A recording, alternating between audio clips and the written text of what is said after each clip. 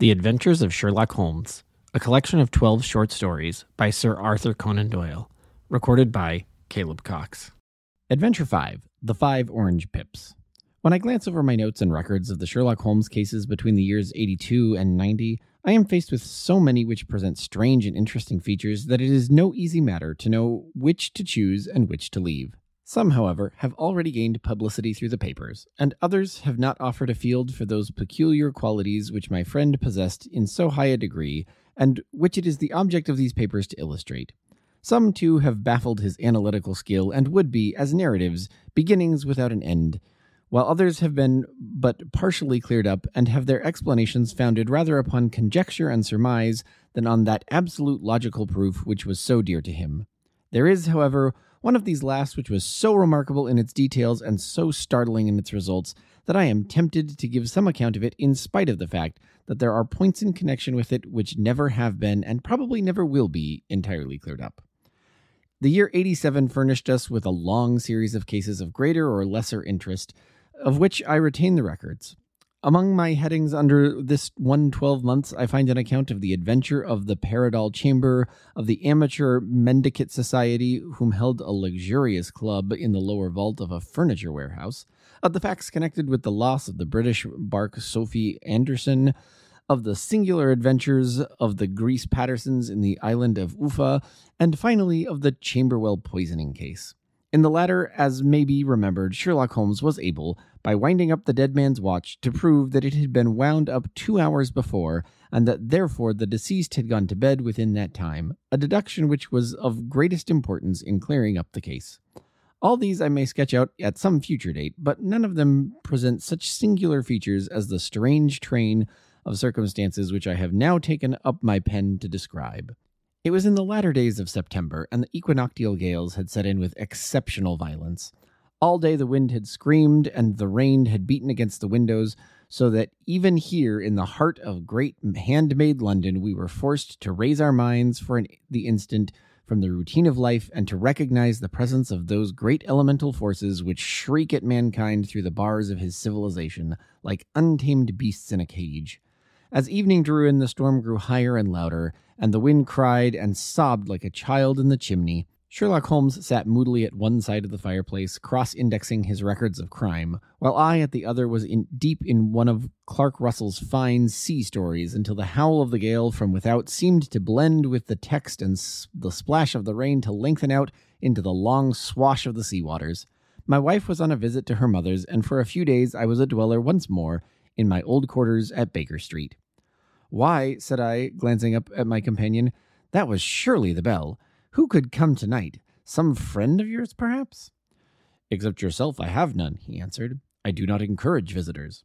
"A client, then?" "If so, it is a serious case. Nothing less would bring a man out on such a day and at such an hour.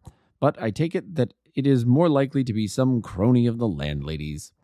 Sherlock Holmes was wrong in his conjecture, however, for there came a step in the passage and a tapping at the door.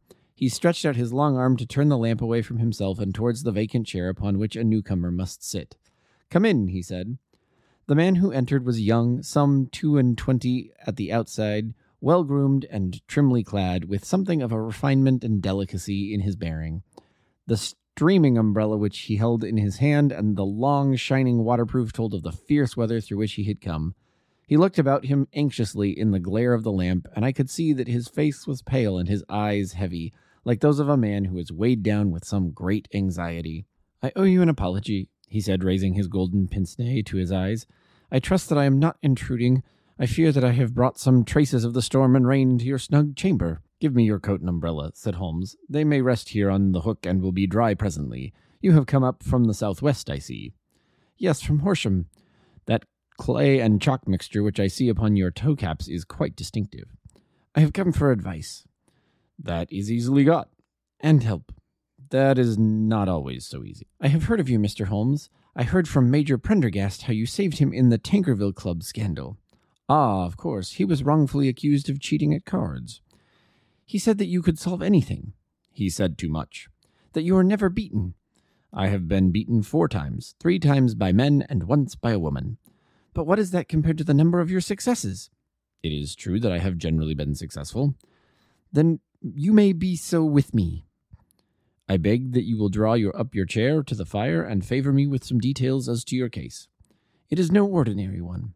None of those which come to me are. I am the last court of appeal. And yet I question, sir, whether in all your experience you have ever listened to a more mysterious and inexplicable chain of events than those which have happened in my own family. You fill me with interest, said Holmes. Pray, give us the essential facts from the commencement, and I can afterwards question you as to those details which seem to me to be most important.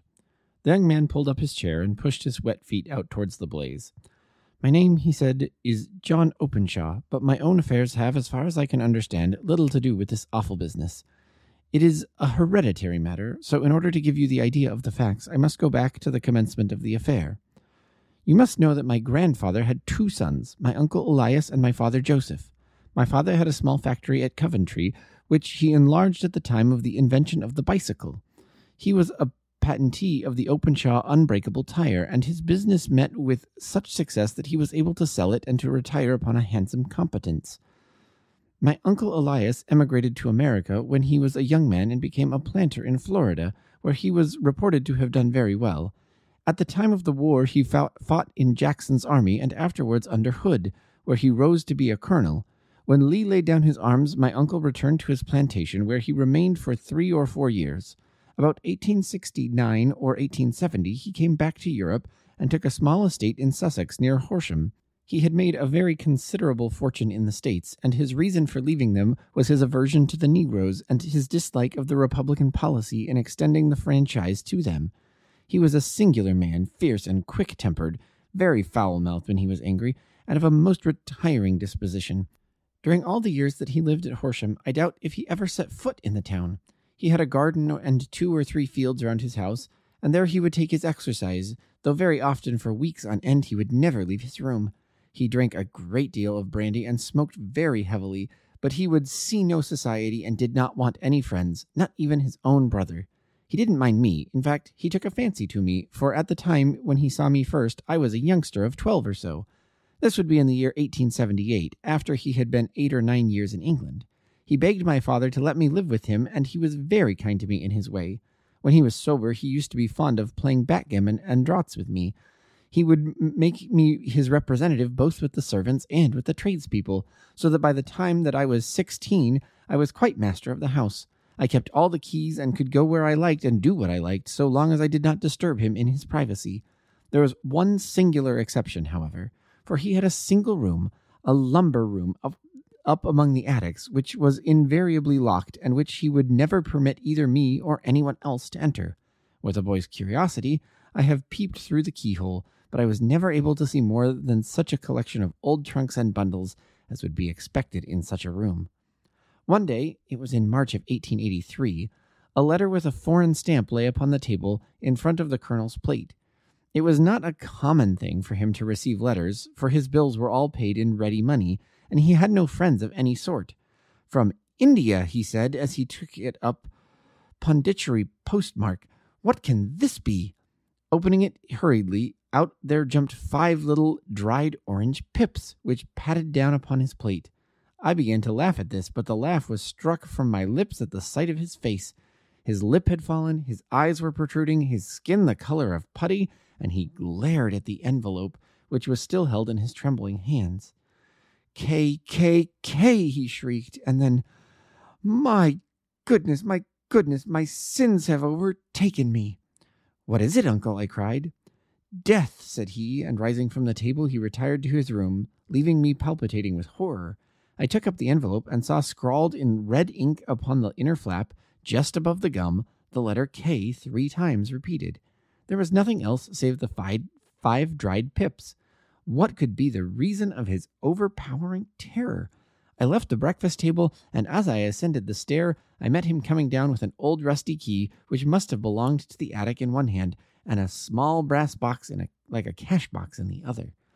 They may do what they like, but I'll checkmate them still, said he with an oath. Tell Mary that I shall want a fire in my room today, and send down to Fordham the Horsham lawyer. I did as he ordered, and when the lawyer arrived, I was asked to step up to the room.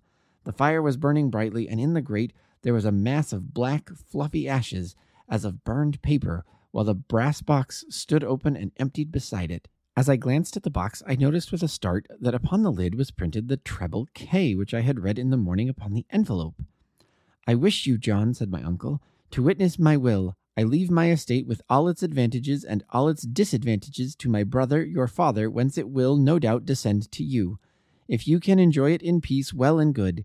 If you find you cannot, take my advice, my boy, and leave it to your deadliest enemy.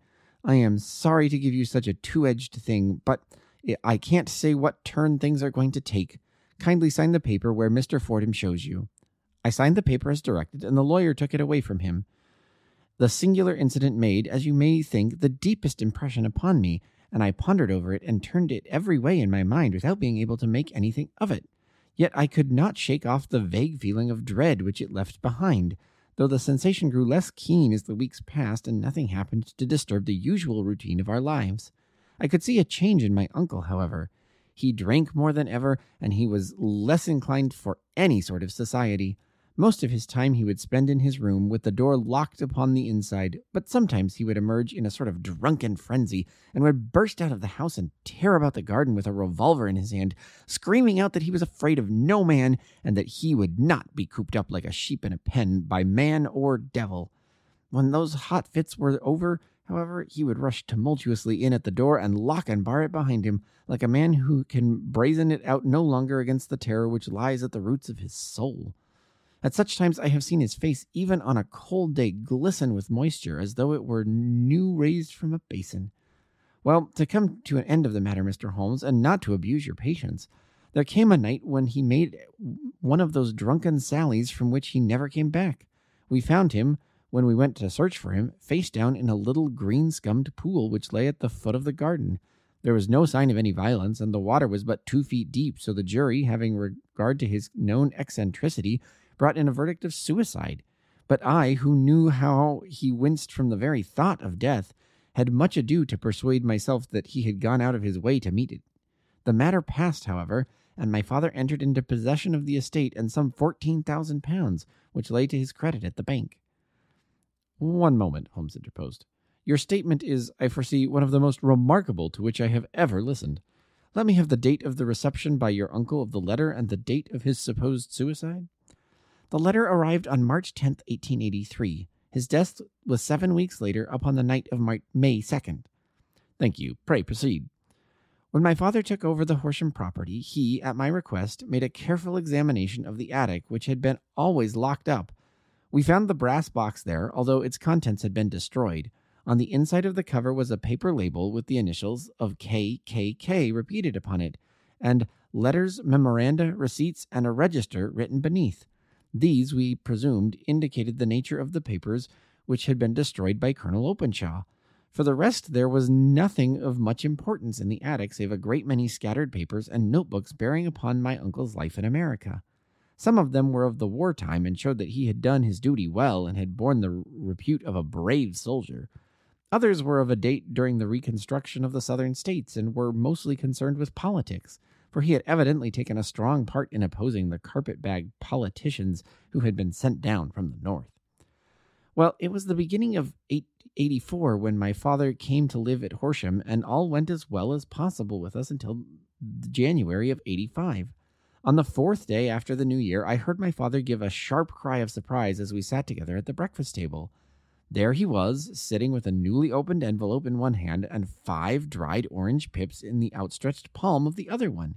He had always laughed at what he called my cock and bull story about the colonel, but he looked very scared and puzzled now that the same thing had come upon himself. "Why, what on earth does it mean, John?" he stammered. My heart had turned to lead. "It is KKK, said I.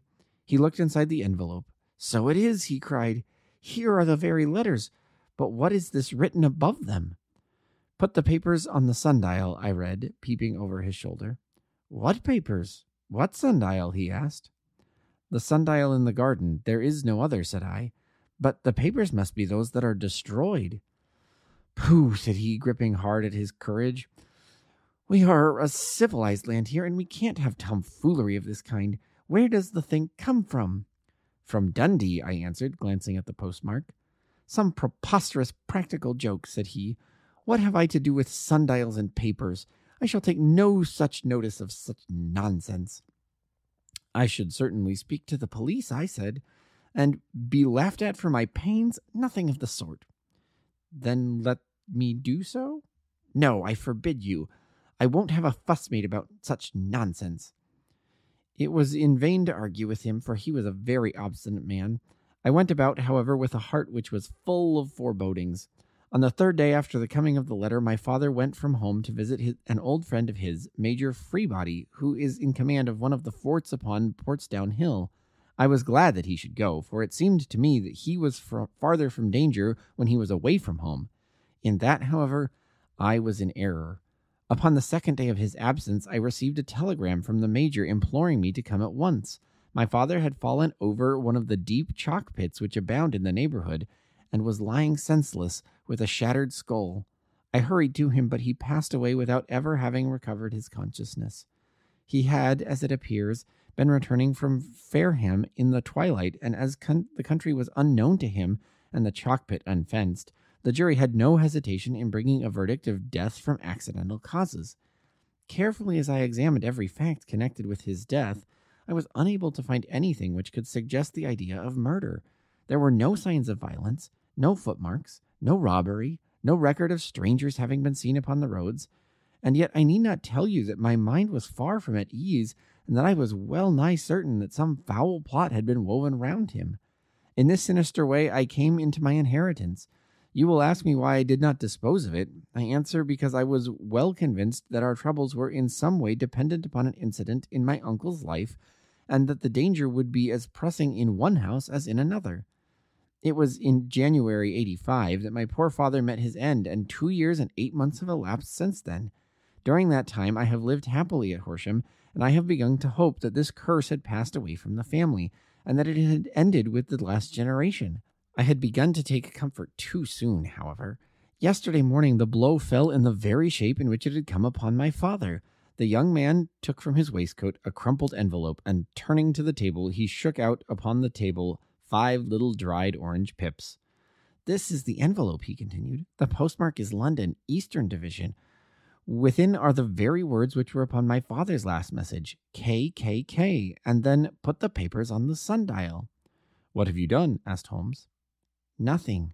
"Nothing?" "I tell you the truth." He sank his face into his thin white hands. "I have felt helpless. I have felt like one of those poor rabbits when the snake is writhing towards it. I seem to be in the grasp of some resistless, inexorable evil, which no foresight and no precautions can guard against." "Tut, tut," cried Sherlock Holmes. "You must act, man, or you are lost. Nothing but energy can save you. This is no time for despair." "I have seen the police." "Ah!" "But they listened to my story with a smile. I am convinced that the inspector has formed the opinion that the letters are of all practical jokes, and that the deaths of my relations were really accidents, as the jury stated, and were not to be connected with the warnings." Holmes shook his clenched hands in the air. "Incredible imbecility!" he cried. "They have, however, allowed me a policeman who may remain in the house with me." "Has he come with you tonight?" "No, his orders were to stay in the house." Again Holmes raved in the air. "Why did you come to me?" he cried. "And above all, why did you not come at once?" "I did not know. It was only today that I spoke to Major Prendergast about my troubles, and was advised by him to come to you." "It is really 2 days since you had the letter. We should have acted before this. You have no further evidence, I suppose, than that you have placed before us. No suggestive detail that might help us?" "There is one thing," said John Openshaw. He rummaged in his coat pocket, and drawing out a piece of discolored blue-tinted paper, he laid it out upon the table. "I have some remembrance," said he, "that on the day when my uncle burned the papers, I observed that the small unburned margins which lay amid the ashes were of this particular color. I found this single sheet upon the floor of his room, and I am inclined to think that it may be one of the papers which was, perhaps, fluttered out from among the others, and in that way has escaped destruction. Beyond the mention of the pips, I do not see that it helps us much. I think myself that it is a page from some private diary. The writing is undoubtedly my uncle's." Holmes moved the lamp, and we both bent over the sheet of paper, which showed by its ragged edge that it had indeed been torn from a book. It was headed March 1869, and beneath were the following enigmatic notices. 4th, Hudson came, same old platform. 7th, set the pips on Macaulay, Paramore, and John Swain of St. Augustine. 9th, Macaulay cleared. 10th, John Swain cleared. 12th, visited Paramore. All well. Thank you, said Holmes, folding up the paper and returning it to our visitor. And now you must on no account lose another instant. We cannot spare time even to discuss what you have told me. You must get home instantly and act. What shall I do? There is but one thing to do. It must be done at once. You must put this piece of paper which you have shown us into the brass box which you have described. You must also put in a note to say that all the other papers were burned by your uncle and that this is the only one which remains. You must assert that in such words as will carry conviction with them. Having done this, you must at once put the box upon the sundial as directed. Do you understand? Entirely. Do not think of revenge or anything of the sort at present. I think we may gain that by means of the law we have our web to weave, while theirs is already woven. The first consideration is to remove the pressing danger which threatens you. The second is to clear up the mystery and to punish the guilty parties. I thank you, said the young man, rising and pulling on his overcoat. You have given me fresh life and hope. I shall certainly do as you advise. Do not lose an instant, and above all, take care of yourself in the meanwhile, for I do not think that there can be a doubt that you are threatened by a very real and imminent danger. How do you go back? By train from Waterloo. It is not yet 9. The streets will be crowded, so I trust that you may be in safety. And yet you cannot guard yourself too closely. I am armed. That is well. Tomorrow I shall set to work upon your case. I shall see you at Horsham, then? No, your secret lies in London. It is there that I shall seek it. Then I shall call upon you in a day or 2 days with news as to the box and the paper. I shall take your advice in every particular. He shook his hands with us and took his leave. Outside the wind still screamed and the rain splashed and pattered against the windows. This strange, wild story seemed to have come upon us from amid the mad elements, blown in upon us as a sheet of seaweed in a gale, and now to have been reabsorbed by them once more. Sherlock Holmes sat for some time in silence, with his head sunk forward and his eyes bent upon the red glow of the fire. Then he lit his pipe, and leaning back in his chair, he watched the blue smoke rings as they chased each other up to the ceiling. I think, Watson, he remarked at last, that of all of our cases that we have had none more fantastic than this. Save perhaps the sign of 4? Well, yes, save perhaps that. And yet this John Openshaw seems to me to be walking amid even greater perils than did the Sholtos. But have you, I asked, formed any definite conception as to what these perils are? There can be no question as to their nature, he answered. Then what are they? Who is this KKK, and why does he pursue this unhappy family? Sherlock Holmes closed his eyes and placed his elbows upon the arms of his chair with his fingertips together. The ideal reasoner, he remarked, would, when he had been once shown a single fact in all its bearings, deduce from it not only all the chain of events which led up to it, but also the results which would follow from it. As Cuvier could correctly describe a whole animal by the contemplation of a single bone, so the observer who has thoroughly understood one link in a series of incidents should be able to accurately state all of the other ones, both before and after. We have not yet grasped the results which the reason alone can attain to. Problems may be solved in the study which have baffled all those who have sought a solution by the aid of their senses. To carry the art, however, to its highest pitch, it is necessary that the reasoner should be able to utilize all the facts which have come to his knowledge, and this in itself implies, as you will readily see, a possession of all knowledge, which even in these days of free education and encyclopedias is a somewhat rare accomplishment. It is not so impossible, however, that a man should possess all knowledge which is likely to be useful to him in his work, and this I have endeavored in my case to do. If I remember rightly, you on one occasion in the early days of our friendship defined my limits in a very precise fashion. Yes, I answered, laughing. It was a singular document. Philosophy, astronomy, and politics were marked at 0. I remember botany variable, geology profound as regards the mud stains from any region within 50 miles of town, chemistry eccentric, anatomy unsystematic, sensational literature and crime records unique, violin player, boxer, swordsman, lawyer, and self-poisoner by cocaine and tobacco. Those, I think, were the main points of my analysis. Holmes grinned at my last item. Well, he said, I say now, as I said then, that a man should keep his little brain attic stocked with all the furniture that he is likely to use, and the rest he can put away in the lumber room of his library. where he can get it if he wants it. Now, for such a case as this one, which has been submitted to us tonight, we need certainly to muster all our resources. Kindly hand me down the letter K of the American Encyclopedia, which stands upon the shelf beside you. Thank you. Now let us consider the situation and see what may be deduced from it. In the first place, we may start with a strong presumption that Colonel Openshaw had some very strong reason for leaving America. Men at his time of life do not change all their habits and exchange willingly the charming climate of Florida for the lonely life of an English provincial town.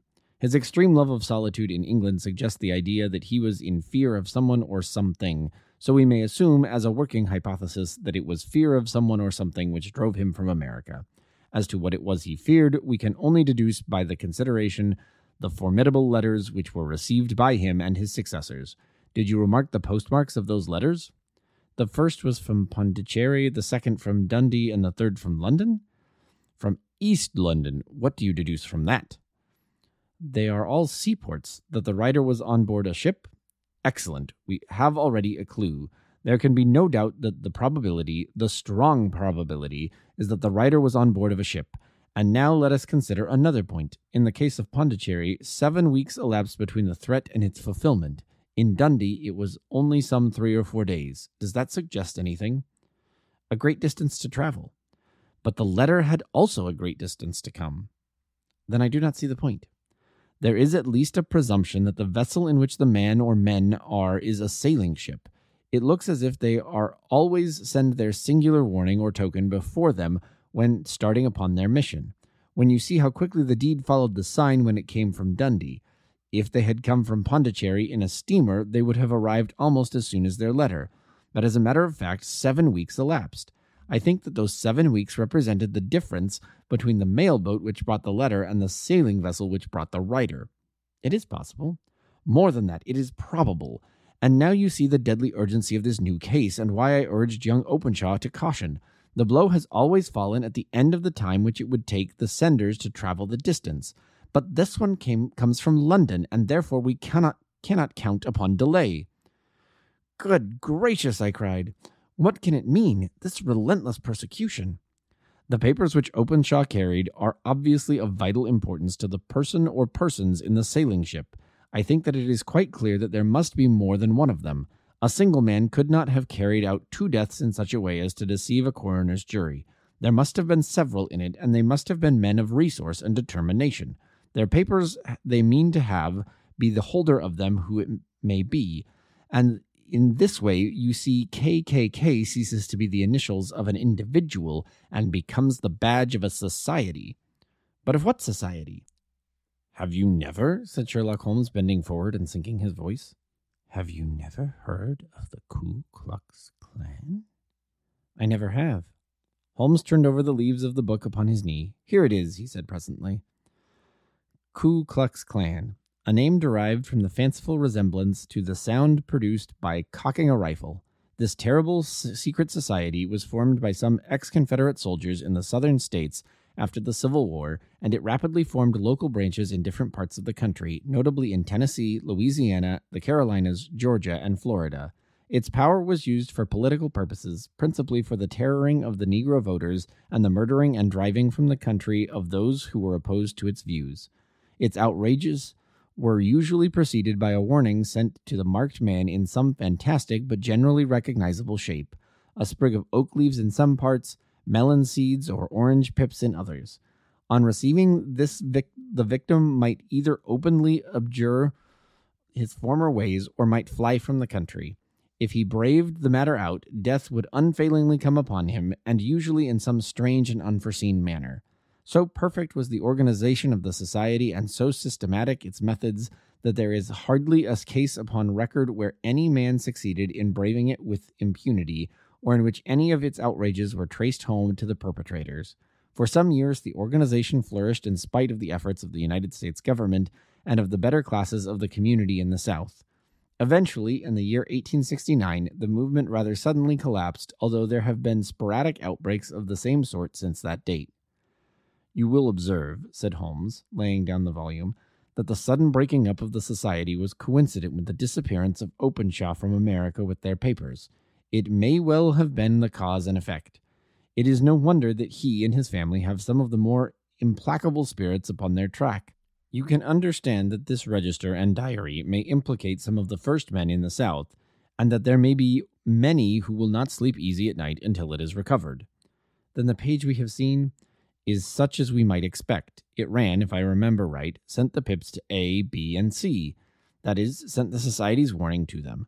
Then there are successive entries that A and B cleared or left the country, and finally that C was visited with, I fear, a sinister result for C. Well, I think, Doctor, that we may let some light into this dark place, and I believe that the only chance young Openshaw has in the meantime is to do what I have told him.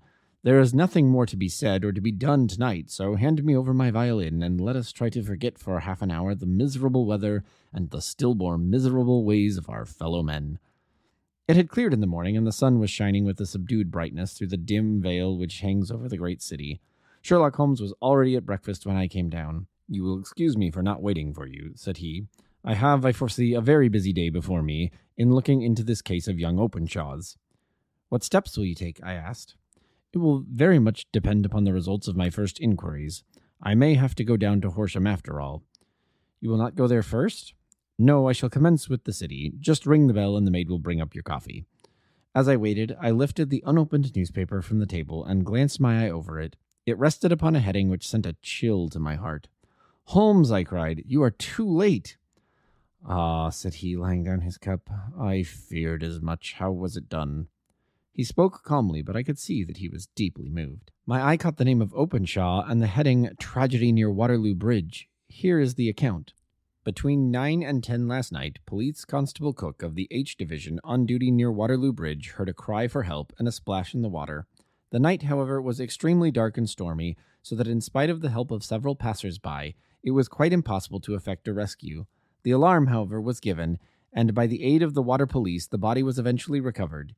It proved to be that of a young gentleman whose name, as it appears from an envelope which was found in his pocket, was John Openshaw, and whose residence is near Horsham. It is conjectured that he may have been hurrying down to catch the last train from Waterloo Station, and that in his haste, the extreme darkness, he missed the path and walked over the edge of one of the small landing places for river steamboats. The body exhibited no traces of violence, and there can be no doubt that the deceased had been the victim of an unfortunate accident, which should have the effect of calling the attention of the authorities to the condition of the riverside landing stages. We sat in silence for some minutes, Holmes more depressed and shaken than I have ever seen him. "That hurts my pride, Watson," he said at last. "It is a petty feeling, no doubt, but it hurts my pride. It becomes a personal matter with me now, and if God sends me health, I shall set my hand upon this gang. That he should come to me for help, and that I should send him away to his death." He sprang from his chair and paced about the room in uncontrollable agitation, with a flush upon his sallow cheeks and a nervous clasping and unclasping of his long, thin hands. "They must be cunning devils," he exclaimed at last. "How could they have decoyed him down there? The embankment is not on the direct line to the station. The bridge, no doubt, was too crowded, even on such a night, for their purpose. Well, Watson, we shall see who will win in the long run. I am going out now." "To the police?" "No, I shall not. I shall be my own police. When I have spun the web, they may take their flies, but not before." All day I was engaged in my professional work, and it was late in the evening before I returned to Baker Street. Sherlock Holmes had not come back yet. It was nearly 10 o'clock before he entered, looking pale and worn. He walked up to the sideboard, and tearing a piece from the loaf, he devoured it voraciously, washing it down with a long draught of water. "You are hungry," I remarked. "Starving. It had escaped my memory that I had had nothing since breakfast." "Nothing?" "Not a bite. I had no time to think of it." "And have you succeeded?" "Well." "You have a clue?"